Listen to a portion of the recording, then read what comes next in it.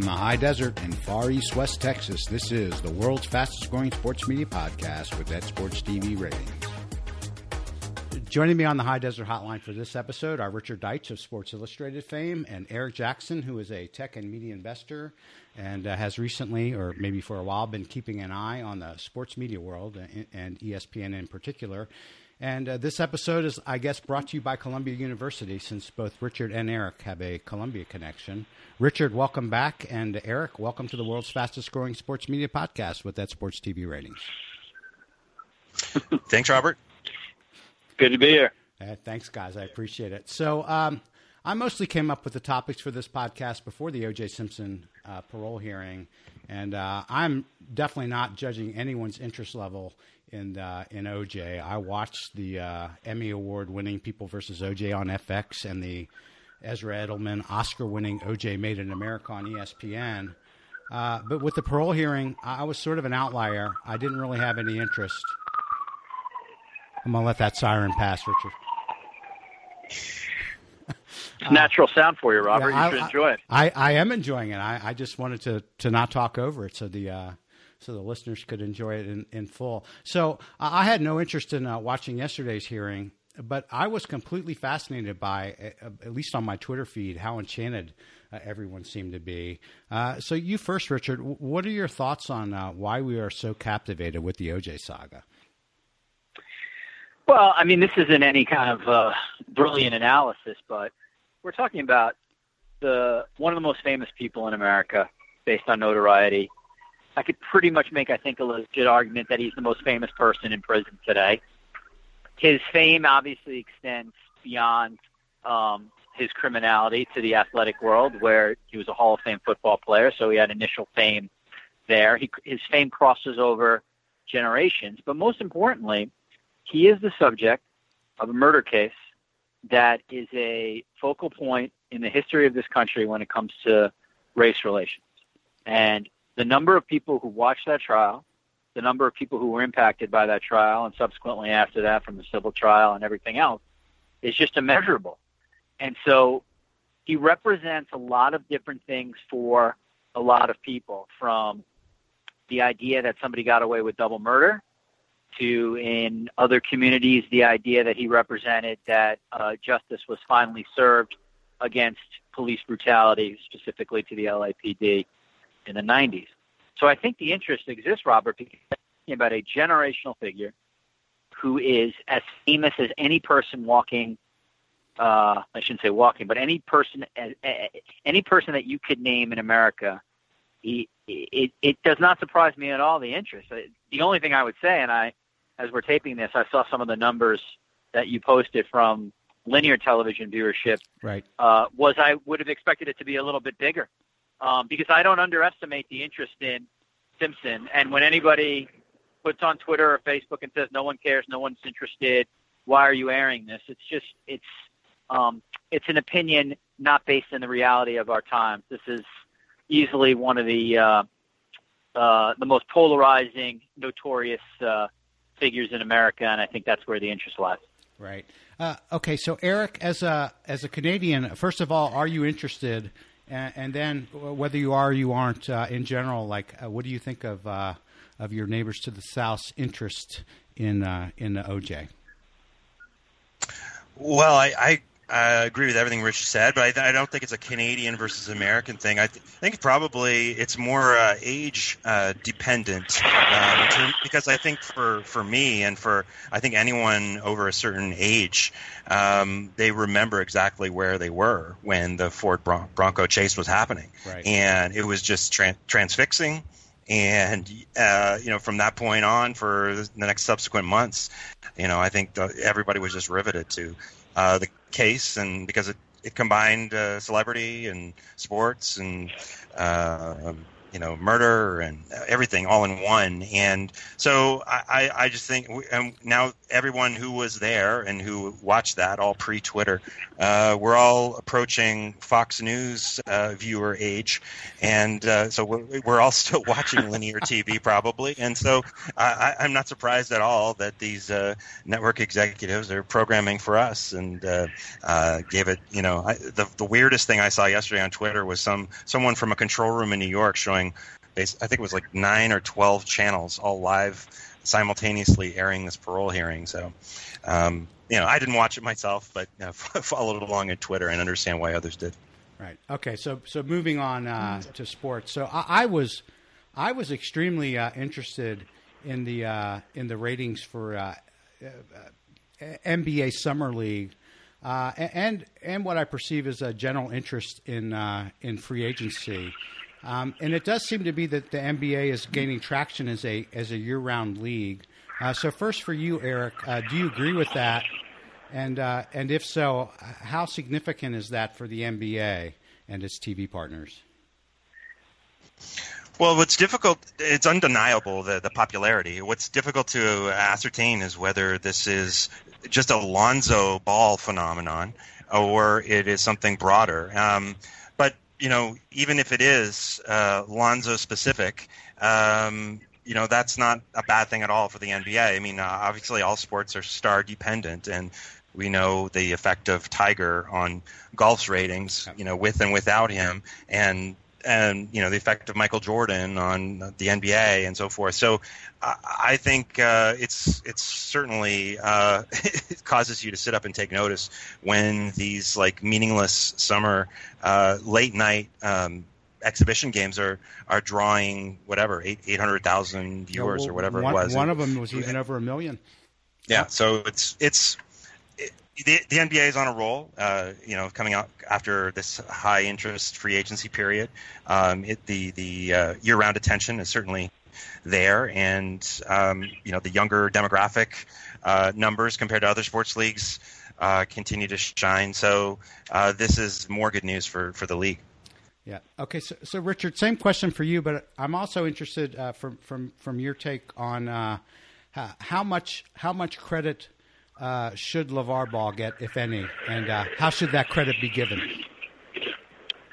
LeVar Ball should get a lot of credit for the Summer League viewership, in my opinion, and you can sort of parcel out the credit however you want. The fact is there's massive interest in his son because of his pre-draft tour throughout many different media venues. There's certainly interest in the fact, too, that Lonzo looks like he's going to be a terrific player. He's a number 2 pick in the draft. He's going to one of the premier teams in the NBA when it comes to notoriety, and obviously market size. So a lot of what Lonzo brings to the table is based on Lonzo.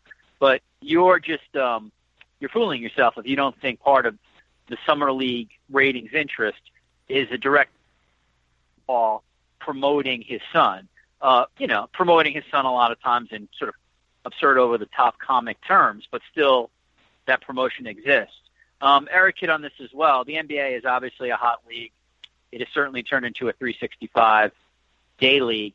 And I think part of the reason, too, in addition to the Lonzo interest, why Summer League was really over-indexed itself this year in terms of viewership is we had a really, really interesting offseason from the Chris Paul acquisition in Houston to Paul George moving to Oklahoma City, to a lot of just, free agency moves, the Celtics making their deal with the Sixers in the draft. That's the thing that the NBA, it's not like it's sort of designed this way. You can't predict who is going to go where, but they've now set up, the system is now set in place where, to me, it's very much like the NFL in that there's just a gigantic amount of interest in these game events, whether it's the draft or, in this case, whether it's the free agency period. And the sport, as Eric pointed out, it's so young, which means it's very social friendly, and trades and free agent pickups. This is the stuff that the 25-year-old, 30-year-old obsessed NBA fan loves to talk about on their Twitter feed or Facebook feed or their individual blogs. So the sport is really, really set up, I think, for a nice run. So I think it was a combination of factors with, in my opinion, the number one factor being the massive interest in Lonzo Ball and the fact that ESPN in particular pushed Laker games and NBA TV pushed Laker games to the fore, as they smartly should have. Right. Okay, so sticking with the NBA, I've heard a lot of chatter lately about ESPN's NBA rights deal and Turner's, but most of the criticism seems to be, lobbed at ESPN, and that criticism is that they spent way too much money on the NBA rights, and not all of that is coming from Clay Travis and Bill Simmons. And so, Richard, do you think ESPN paid too much for its NBA rights? And if so, how should ESPN have spent that money? Well, Robert, I can't answer this question because I've given up ESPN. I called my cable carrier after they've just done too much politics, and so I'm not even familiar with the channel anymore. Does it exist? Seriously, listen. Like, on the face of it, did they pay too much? I mean, yes, because the numbers are outrageous. And I would cede to people like Eric, who are far more financially savvy than me. Step back for a second, and you can't really put a value on the rights deal. So I can make the same counter argument that they got a bargain, because without that rights deal, ESPN as an entity is an entirely changed entity that essentially is a football network. So they have to have the NBA. It's just too important content. So yeah, I mean, like, if you look at it on sort of a dollar by dollar cost, the cost of the rights deal seems exorbitant given the increase from before, given what some of the other rights deals are. Right. But I think without the way I would look at it is, without an NBA rights deal, without the contractual stuff for highlights and all the auxiliary programming that goes with it, that network's appeal to a consumer is so significantly reduced, and particularly to consumers under 40, that I just think you have to go in and all in on what the cost is.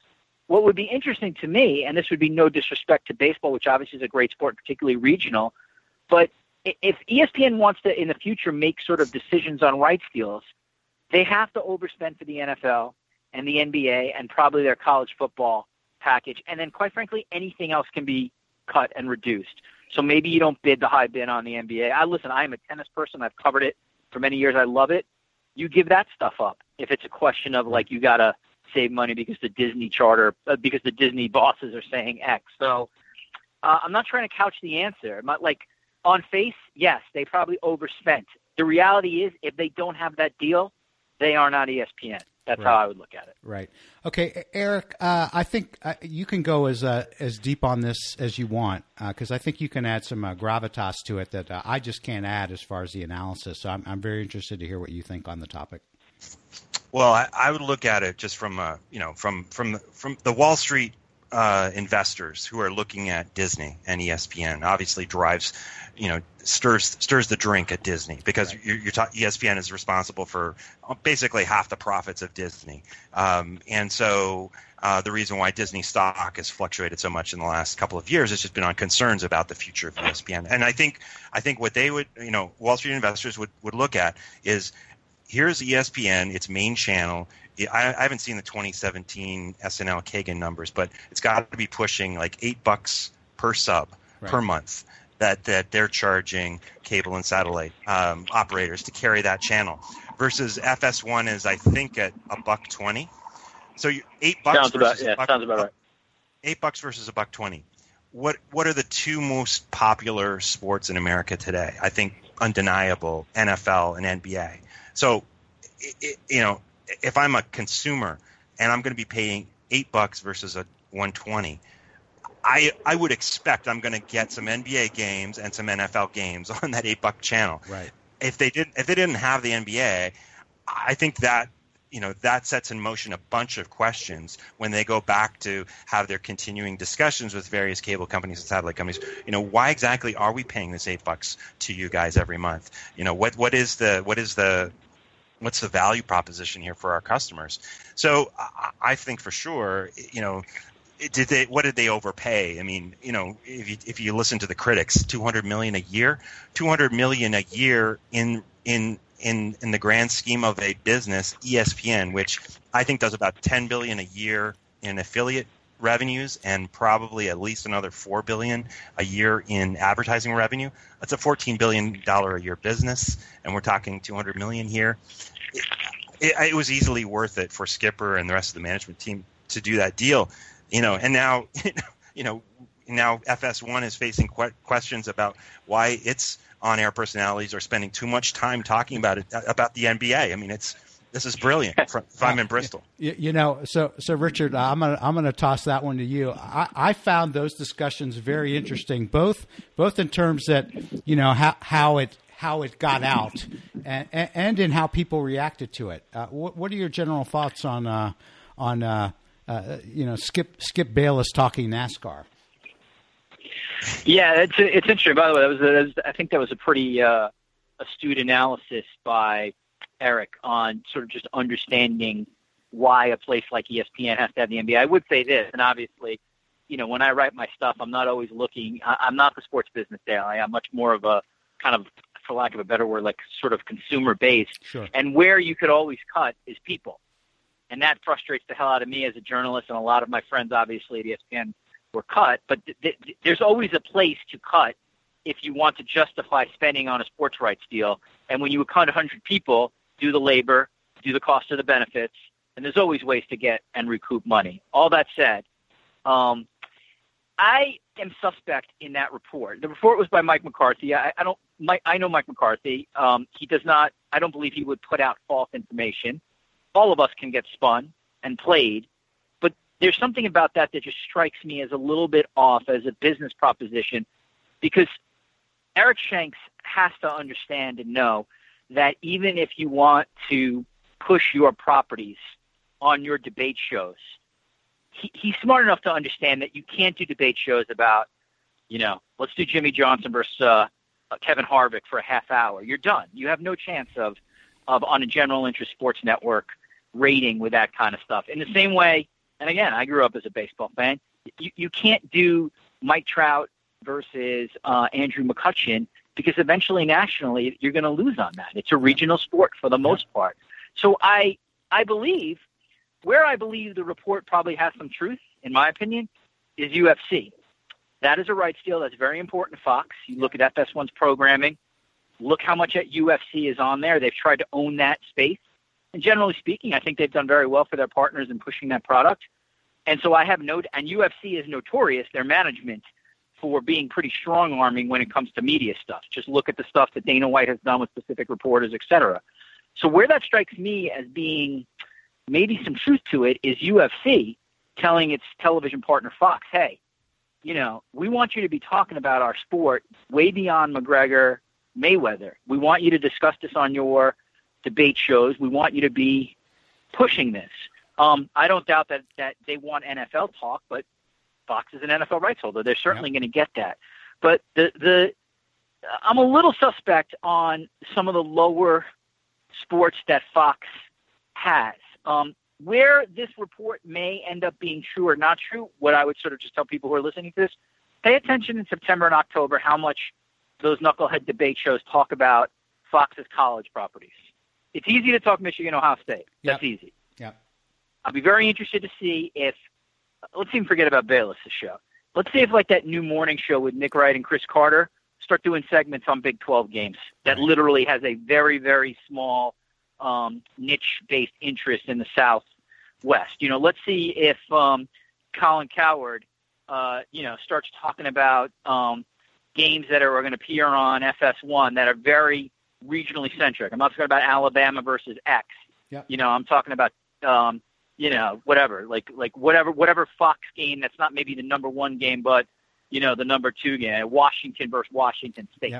Yep. That'd be interesting to me. You start seeing more of that kind of stuff, then maybe there's some smoke there. But I'm a little suspect because you could not have brought in guys like Bayless and Cowherd, pay them the exorbitant fees they're paying, bringing in Horowitz, who was their protector, and even though you fired him, you already said your editorial philosophy is the same.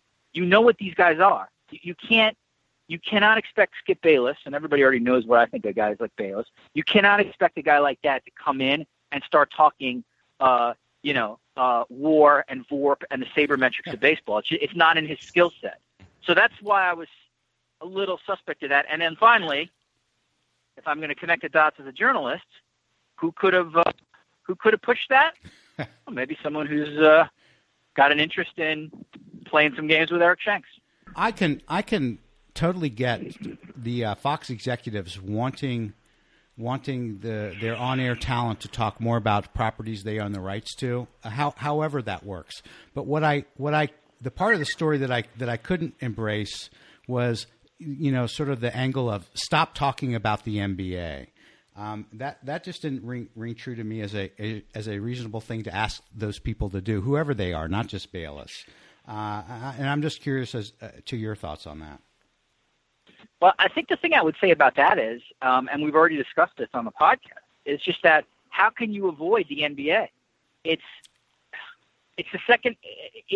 Either college football or the NBA is the second most popular sport in the country, and a lot of that would depend on the region you are in. They'd answer the question either college football or the NBA. Yep. So if these debate shows are set up on a national network to talk about national topics, there's a reason why it's the same rotating, revolving discussion of LeBron, Colin Kaepernick, Dak Prescott.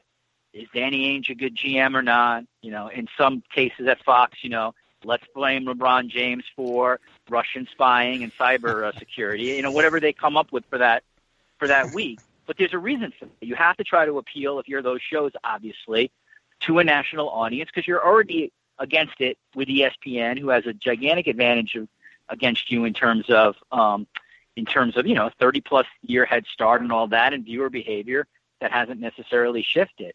So getting back to the sort of the idea that these hot takers are going to have to talk about sports that Fox owns, I think there are some places where it obviously is a natural fit, like the NFL, which makes sense, and big-time college football when Ohio State or Michigan or another Big Ten school is playing in national-level games, you can talk it.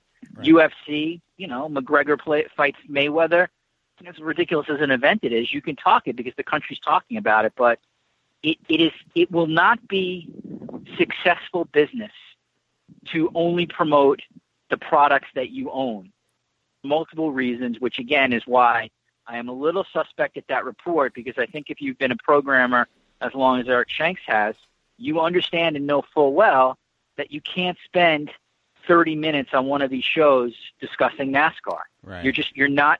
The audience for NASCAR isn't watching that show to start with, and you will end up alienating the small audience that you already have that is not coming for NASCAR.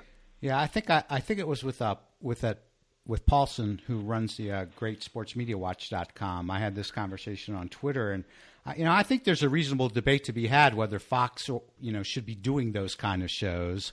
I think that's a good argument to have. But once a decision is made to be doing those shows, whatever the universe is of people who watch those kind of shows, I don't know whether it's, a million or 5 million or 900,000, but it's not a huge universe of people who watch those shows to begin with. And so if you're going to do those kind of shows, to not talk about the NBA just seems crazy to me. Yeah, I'd be curious to think what Eric thinks. I mean, I think everybody, who's listening here or who's read me sort of knows where I come from. But Eric, you're not covering these guys on a daily basis. If you look at sort of the business and the potential return on investment, what is the value proposition in talking about some of these other sports that Fox owns, which obviously is great for the rights holders, but you do run the very serious risk of alienating the already small audience that's coming there not for that product. Yeah, I agree with that. I think also just the NBA being, 5 players on a team, you seeing those people, identifying with them and their personalities, the Steph Currys, the LeBrons, whatever, it just lends itself to so many kinds of discussion points that, even if the NBA wasn't as popular as it was, I think it still would lend itself well to that type of format. I think the most interesting thing, to me, I love a good conspiracy theory, Richard, is that, the idea that the UFC or its owners, WME, IMG, potentially leak this info out, because I think what you have there that's interesting is that I think many people believe that was an overpay on their part for them to buy the UFC from Fertitta, and definitely, part of their calculus was that they were going to sign a much more lucrative sports rights deal, and maybe upwards of like $400 million and a year versus what they're getting now from Fox. And so those discussions are obviously coming up, or are going to be happening soon. And I think that's going to be a tough ask. And I think that in the context of what we were just saying about ESPN and all their various sports rights deals, I mean, if anything, they're looking to get rid of stuff. They're not looking to take on stuff. And I'm not convinced that they're going to be a buyer for UFC's rights or WWE's. And so, maybe WME knows that, and they want to gin up a little angst amongst the Fox folks to hopefully get them to bid up higher than they are going to be bidding for, in what might be a kind of a sole bidder type of case. So, it wouldn't surprise me that kind of scenario playing out behind closed doors. That's a very interesting. That's interesting that Eric. Yeah, I was going to say, Robert, just one thing that Eric just brings up that's really interesting is, if you would have asked me 2-3 years ago, and maybe you two would have said the same, I would have said ESPN is going to be all in on UFC. Look at the demos of the sport, super hot, personalities that cross over like Ronda Rousey, et cetera. Now I would bet big that they're not going to bid big. Maybe they throw some kind of minimal bid just to sort of get into the conversation. But I totally agree with Eric. I don't think UFC has nearly the potential television buyers they once had, unless obviously somebody comes out from behind the scenes that we're not aware of, like Turner or USA. But I think the dream of a Fox ESPN bidding war is done, and UFC has to know that. The interesting question for me is, Eric Shanks obviously is a fan of UFC. He was a very point person on that deal, but he's not a dumb guy. And he has to know that the ratings for UFC are not anywhere near a height right now, and they've obviously lost one of their biggest stars in Ronda Rousey, probably will not fight again. So that's, we all know 21st Century Fox has basically endless money, but that's one that they're going to have to think about because I don't think the property is, again, I'm not saying it's not a great property, it is, but it's not the sizzling hot property it was, in my opinion, 2 years ago. Eric, anything to add on that?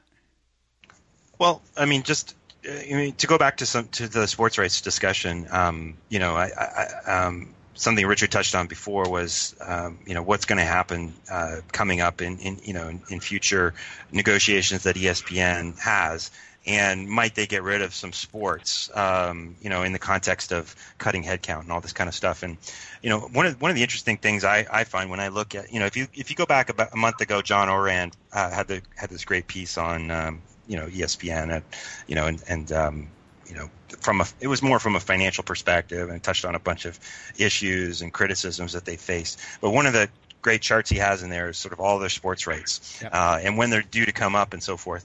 And one of the challenging things that I think they have to face is that besides the NFL, NBA, and college football, I mean, there is stuff that you can get rid of coming up, but it's not expensive stuff in terms of sports rights. I mean, you can get rid of the Australian Open in tennis, in a few years from now. You can get rid of some golf. You can get rid of IndyCar, but it's not going to end up being a lot annually in terms of savings from sports rights. So I think baseball is interesting because it is a big ticket item at $700 million a year. But after some conversations I've had with you, Robert, on Twitter, I'm not so sure about that because I just wanted to share some numbers with you guys. When I looked at it, what the new deal that ESPN now has with Major League Baseball as of a couple months ago is they agreed to kind of cut their own in-house production of Baseball Tonight, put on intentional talk from MLB. I think it's half an hour a day, off season, an hour a day, yep, full season.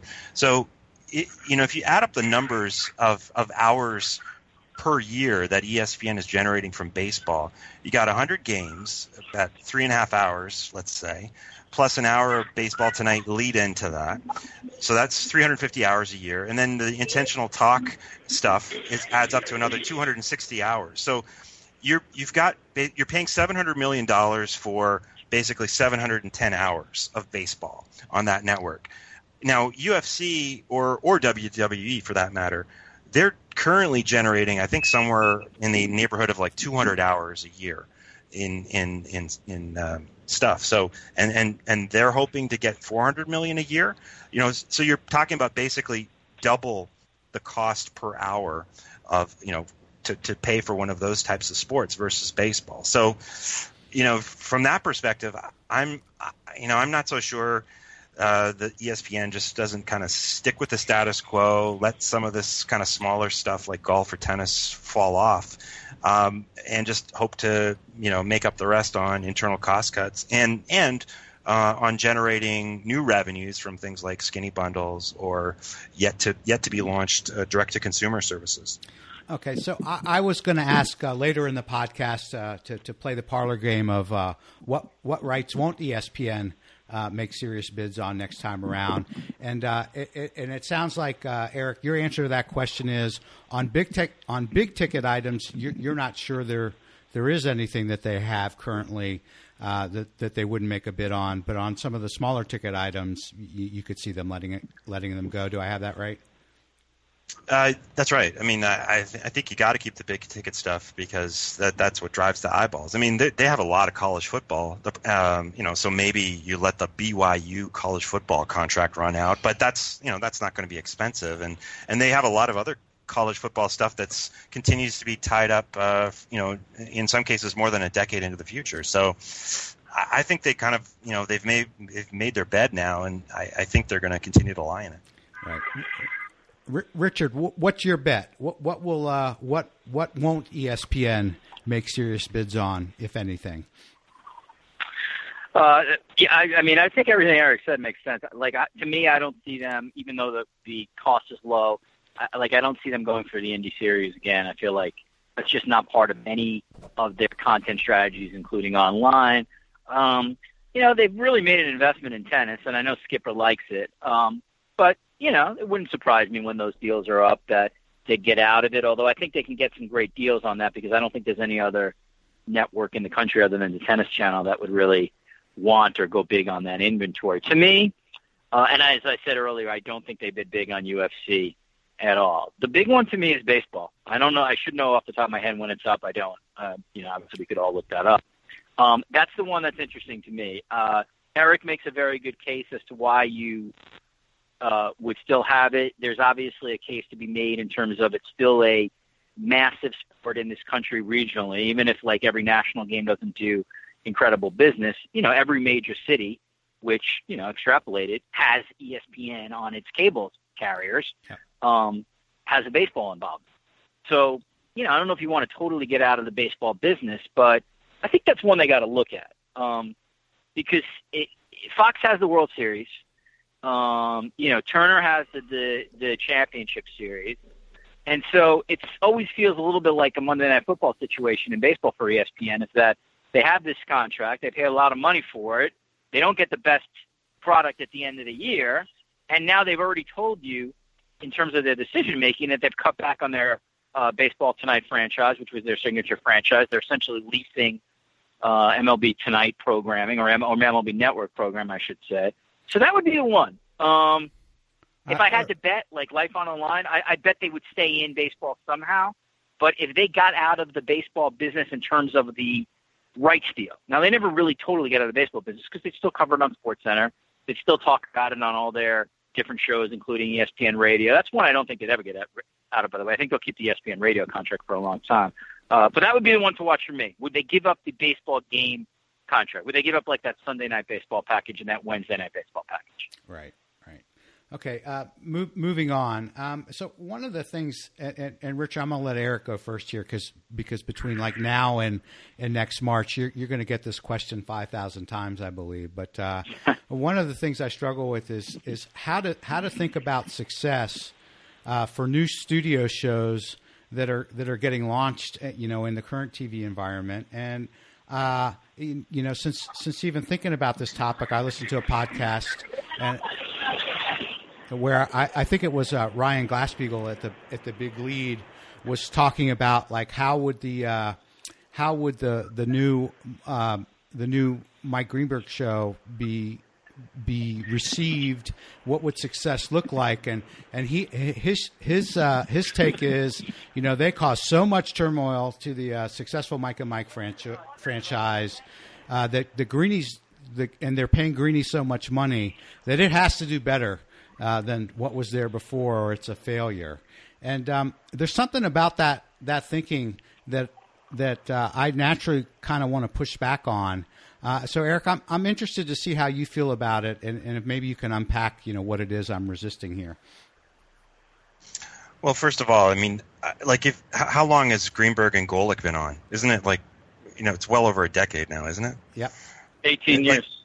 Like if you had told me 18 years ago that these two were going to go on this 18-year run where, I don't know what exactly the ratings have been, but they've always I never watch it, but it always surprises me how popular it is.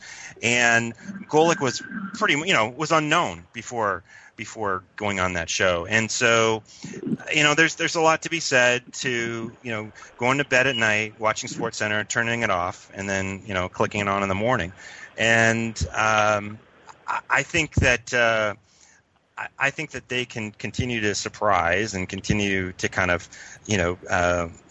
whether it's Greenberg or whoever, any new person that they would put up there, they could do decent numbers. Now, all of ESPN's ratings, just like any media company right now, we're all, everybody's suffering from this, lack of attention because we have so many more entertainment options than we used to, most notably just looking at our phones. And so, there's going to be this continued downward pressure on all these ratings, no matter what, as far as I can see, or as far as I believe, and I think most investors believe. So, being moderately down is sort of going to be the new up, I think, for a lot of these shows. And I think Greenberg will probably hold his own and do better than we expect, even though I don't plan on watching it. I would be much more nervous if I was Eric Shanks looking at spending money on setting Nick Wright and Chris Carter up in a New York studio with no lead in from the night before. Yep. I don't know how they. I think that's much more a worry for a sports exec than the new Greenberg show.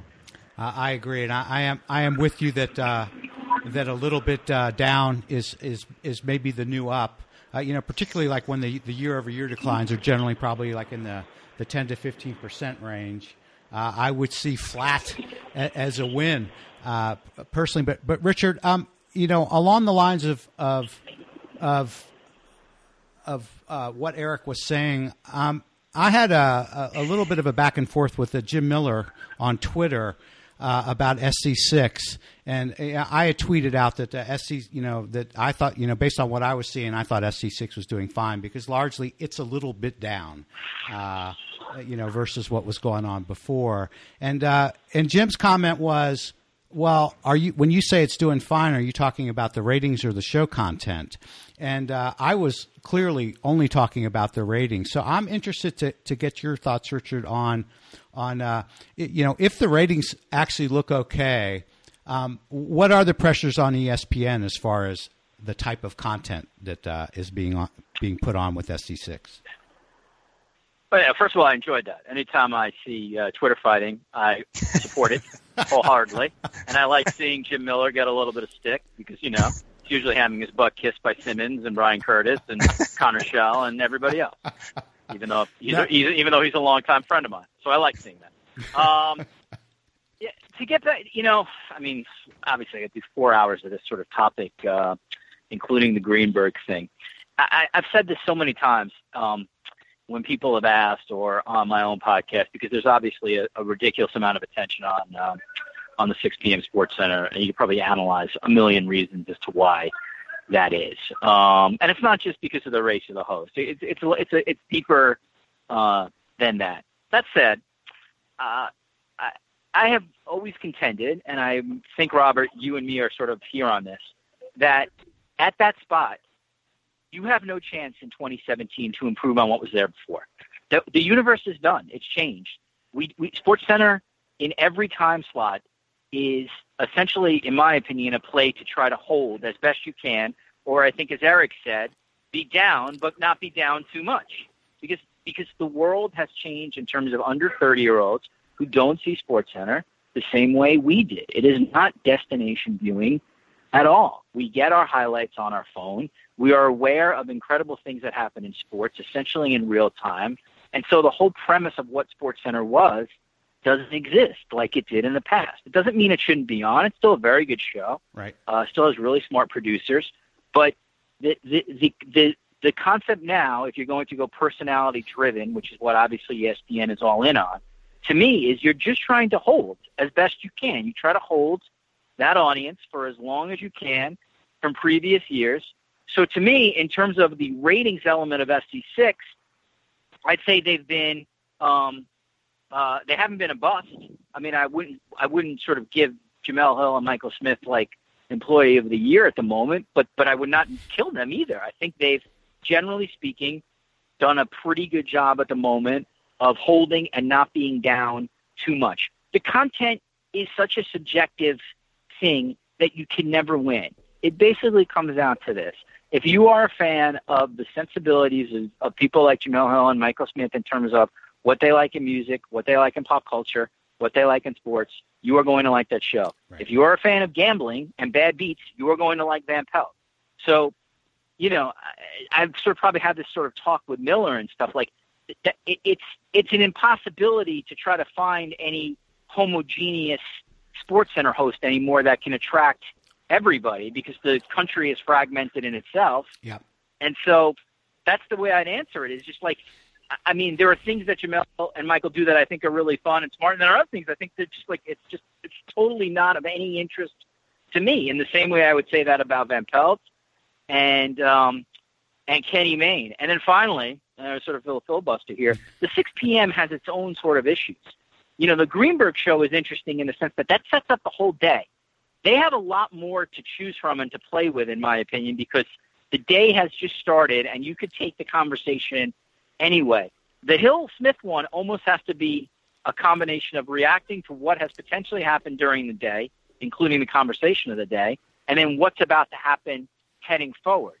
So they, in terms of ratings, interestingly enough, what is coming on after Hill and Smith, a lot of times will dictate if they do good that day. We all know lead-ins dictate a lot of stuff. Yep, but the interesting thing about the Hill-Smith, the lead-out for them is really interesting because if they got a big lead-out at 7, they should do better. And if they don't do better, then it's on them. So that's always interesting to me. In the same way, the reverse is the Van Pelt thing. The Van Pelt show is going to do monster business if he has a great lead-in. If he doesn't have a big lead-in, then it's on him. And then finally, and this is, I think, the one thing that Miller said on my podcast that really stunned me, was I think he said he would not be surprised at all if Hill and Smith were not in that chair 1 year from today. Yep, he said I said to him, 2 years from today, who knows? 2 years is a lifetime now in television.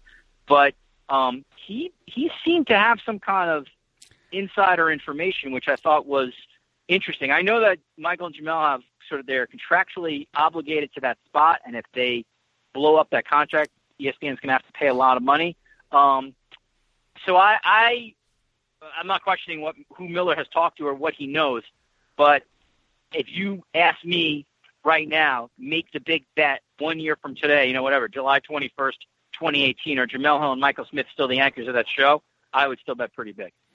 Yeah, I mean, one of the most helpful things I've learned since doing the podcast actually came from Orand when we were talking about how people reacted to NFL ratings with regard to Kaepernick.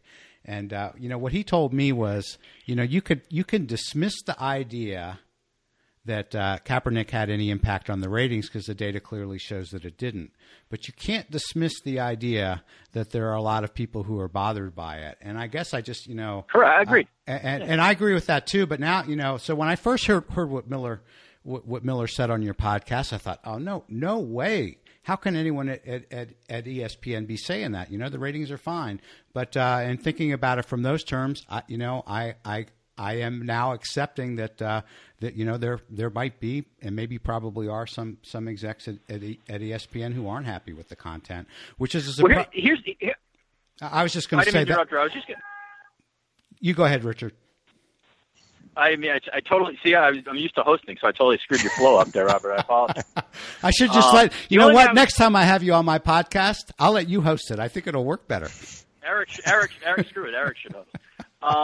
The only thing I was going to say to that was that what's interesting about all this discussion, and John and I have talked about this a lot. I'll be curious to get Eric's take. Again, he doesn't cover the space every single day.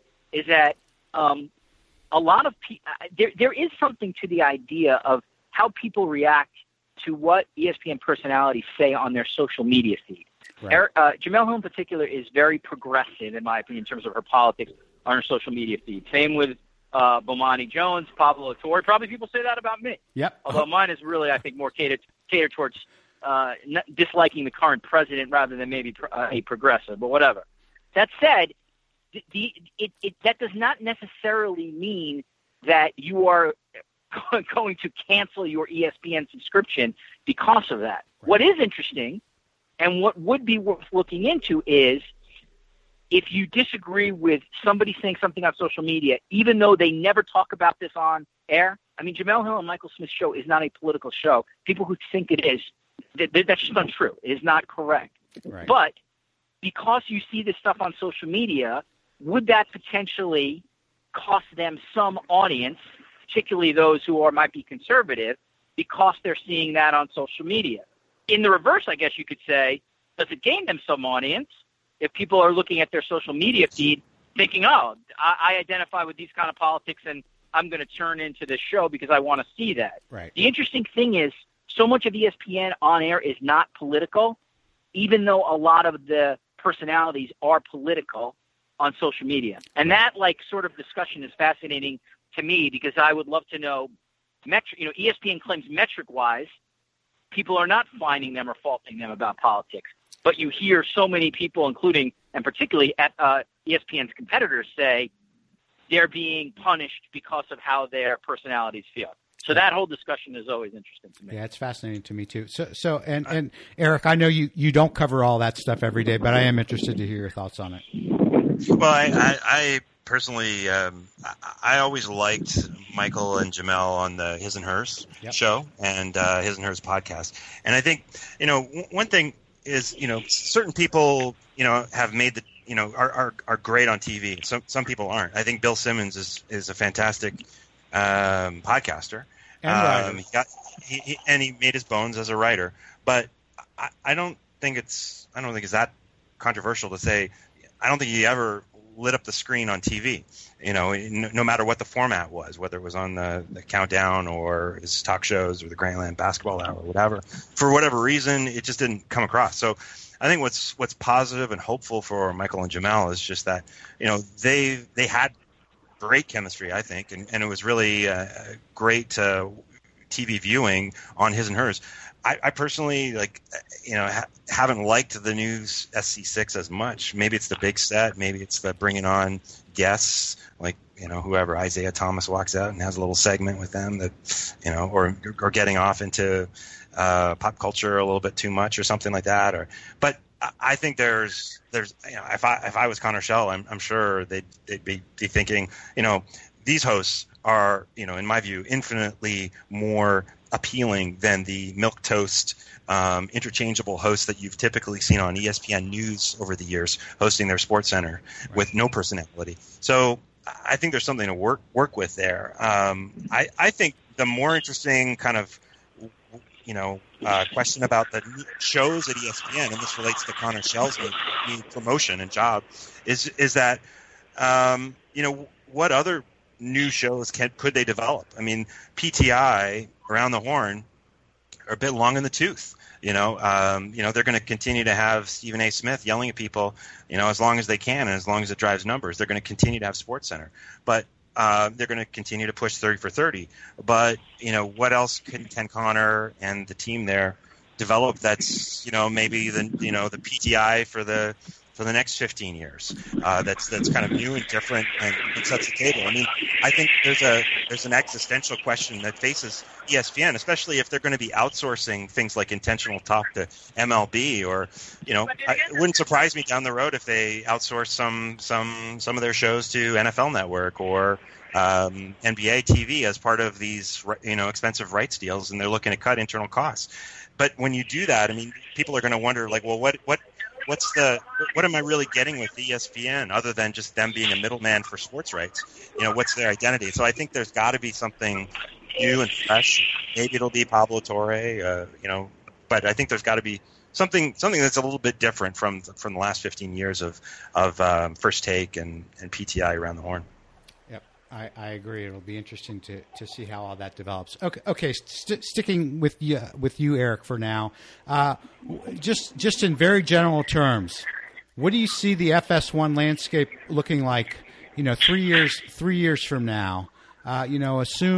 Assume that like all the current contracts will be expiring, and what do you think the network looks like in 2020? I think it's a nuclear wasteland. I'm not hopeful at all for them. I think they are not in the driver's seats to win any attractive sports rights in the future.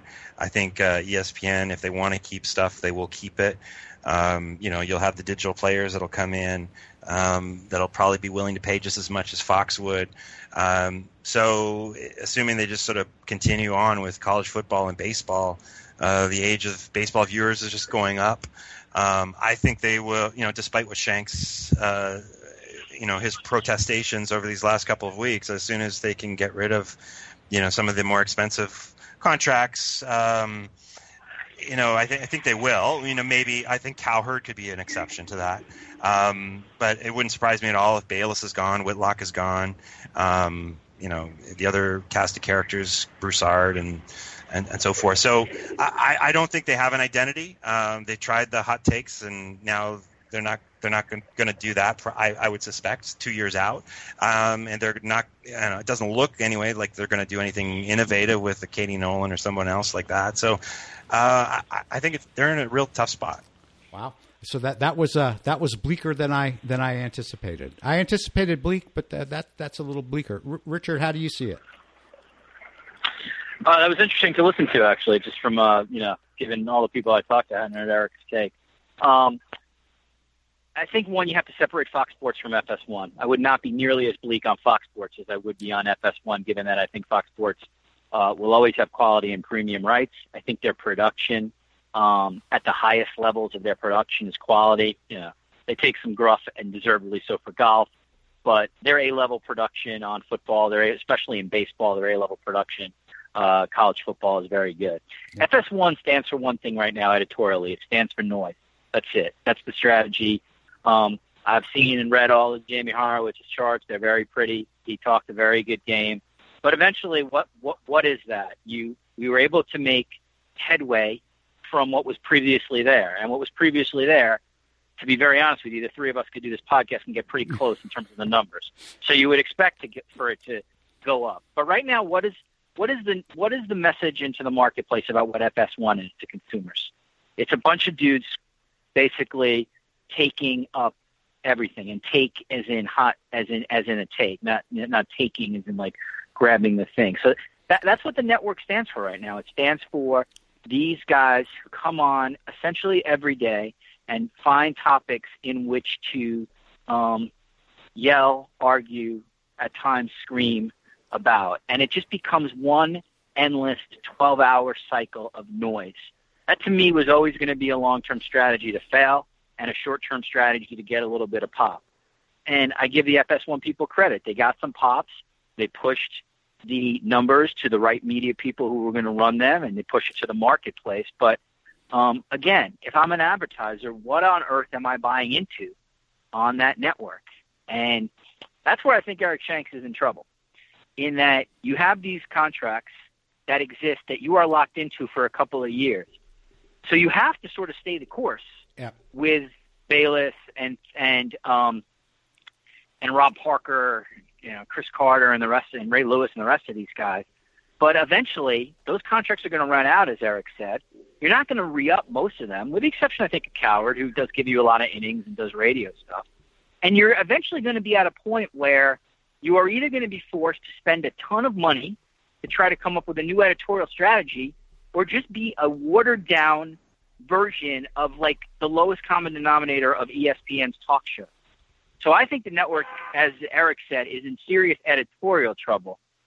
I don't know the numbers well enough to make money with Undisputed pulling in 125 or 130 K of viewers. And maybe they can. I guess you get a presenting sponsor. You have programming and you need programming, and maybe you can make a little bit of money. But again, and I realize, I am product of where I work, who I am, the city I live in and was raised in. But to go to the marketplace with like Rob Parker and Skip Bayless, like yelling about LeBron James or Colin Kaepernick, it seems just inconceivable for what should be the number 2 biggest all sports network in the country with oodles and oodles of capital and resources. I'm actually stunned. I'm still stunned that Shanks bought into the Horowitz vision, and I'm even more surprised now that they are where they are, which is in a box, and that they have to hope that the Bayless types can just incrementally get viewers. But I think, Robert, you study this as much as anyone. There's just not enough viewers for that to happen. They've swiped all their viewers from ESPN. There's no more coming, and that's where they stand now. I think there's one other thing I'd like to add to that, Richard, is the Fox Sports website. It's just totally unusable. I mean, perfect answer. I mean, I went there for the first time last week whenever the news broke that they were laying off the pivot to video thing, and I was shocked because what I saw was a sort of like a watered down version of YouTube. I couldn't find any scores. I couldn't find any schedule. If I went there to kind of figure out what was happening in sports, forget it. It was all promotional clips for their shows, and I don't know what the latest ratings are for them from ComScore in the sports vertical, but I know they've been dropping, and I gotta believe they will continue to plummet. And so that's why I was staggered at that podcast that Simmons did with Jim Miller and Brian Curtis a week ago or so, where to hear him tell it, you would think that ESPN Digital, because he kind of interchanged between referring to their website and their app, you'd think that thing was in the toilet. And he was talking up Bleacher Report is 3 or 4 years ahead of them and their thinking and all this stuff.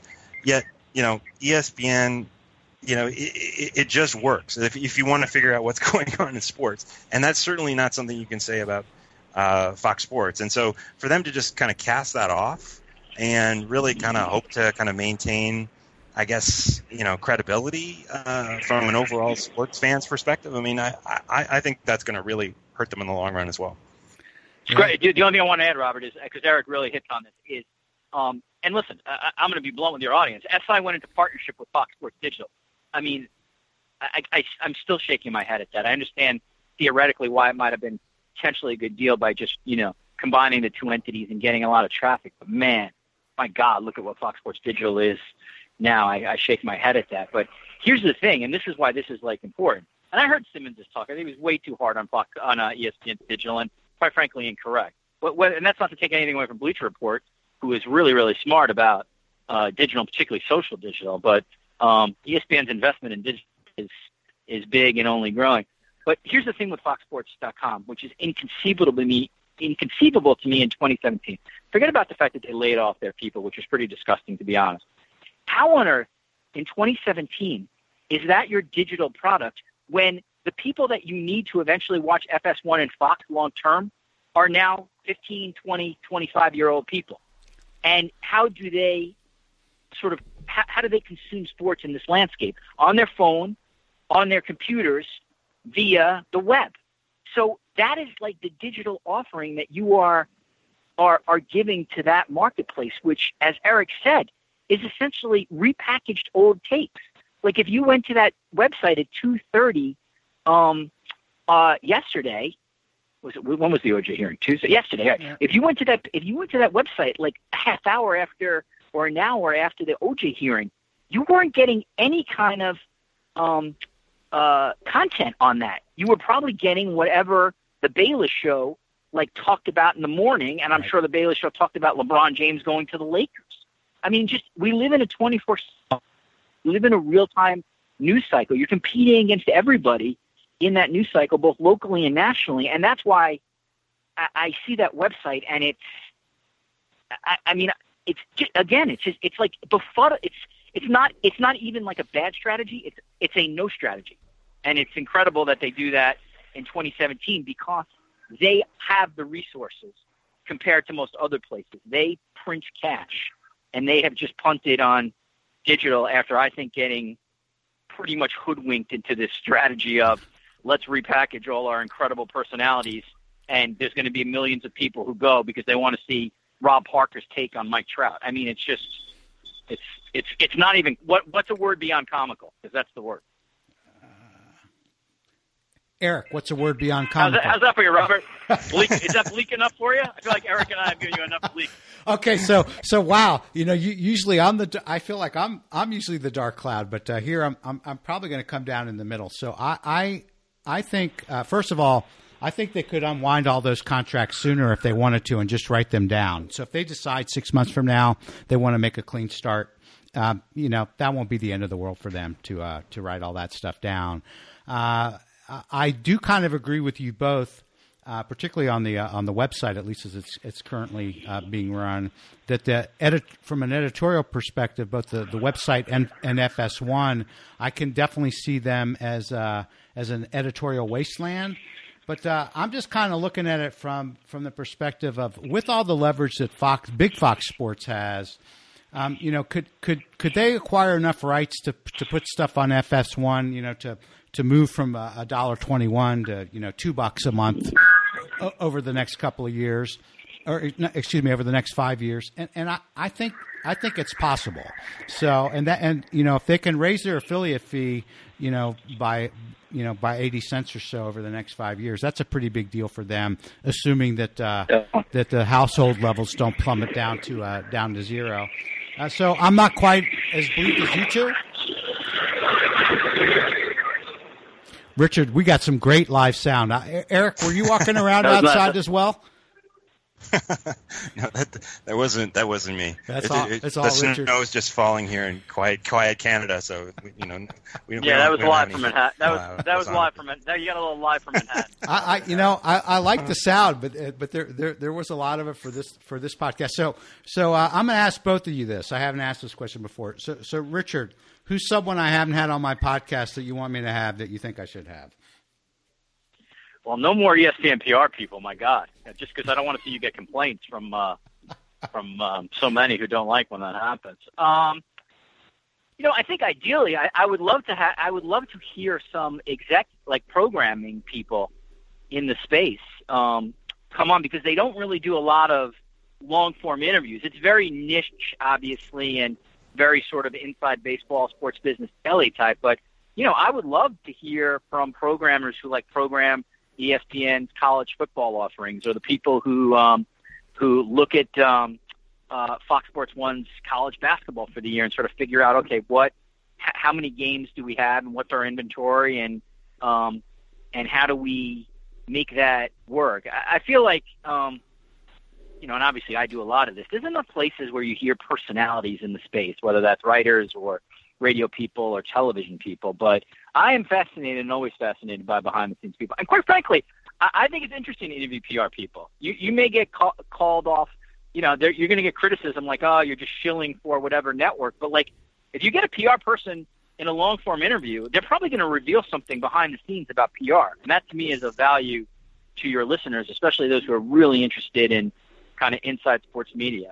And then finally, I think agents are never really on podcasts who represent people in the sports media. That would be fascinating as well. Now, they're probably going to spin you and not be 100% truthful. But again, within that interview, you'll probably get some interesting stuff. That is great feedback. Thanks for that, Eric. And let me disclaim that I kind of know the type of things that you're interested in, and I'm trying to make sure that at least one out of every three of the podcasts fits that bill. But I am interested to hear who you think I should have on.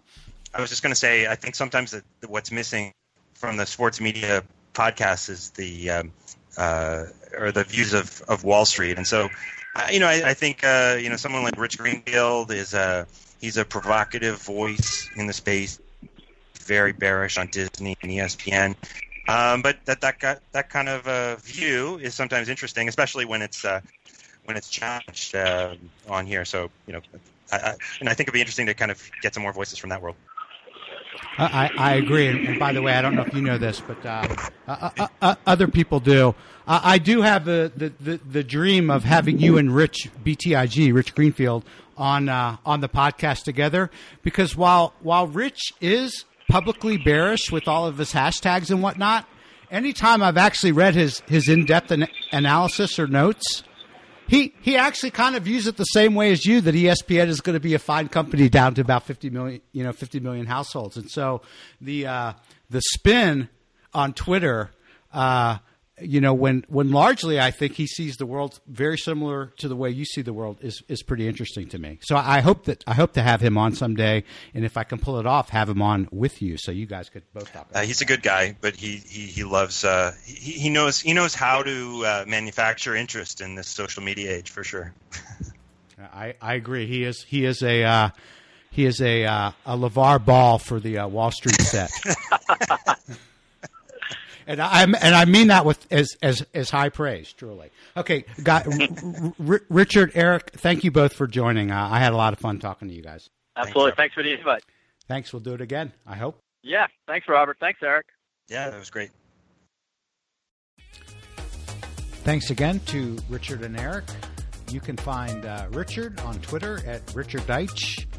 And his podcast is, of course, the SI Media Podcast. And you can find Eric on Twitter at Eric Jackson. That's EricJackson. And his podcast is the Eric Jackson Podcast. My scheduling process has gone completely off the rails, and I'm evaluating how to get it back on track. So I'm not sure who the next guest is yet. But there will be one. And in the meantime, you can listen to past podcasts, which include NBC Sports Bay Area's Ahmed Fareed, Around the Horn producer Aaron Solomon, and advertising agent Anthony Krupe. You can find all the past episodes on sportstvratings.com or on Apple Podcasts and Google Play by searching for @SportsTVRatings.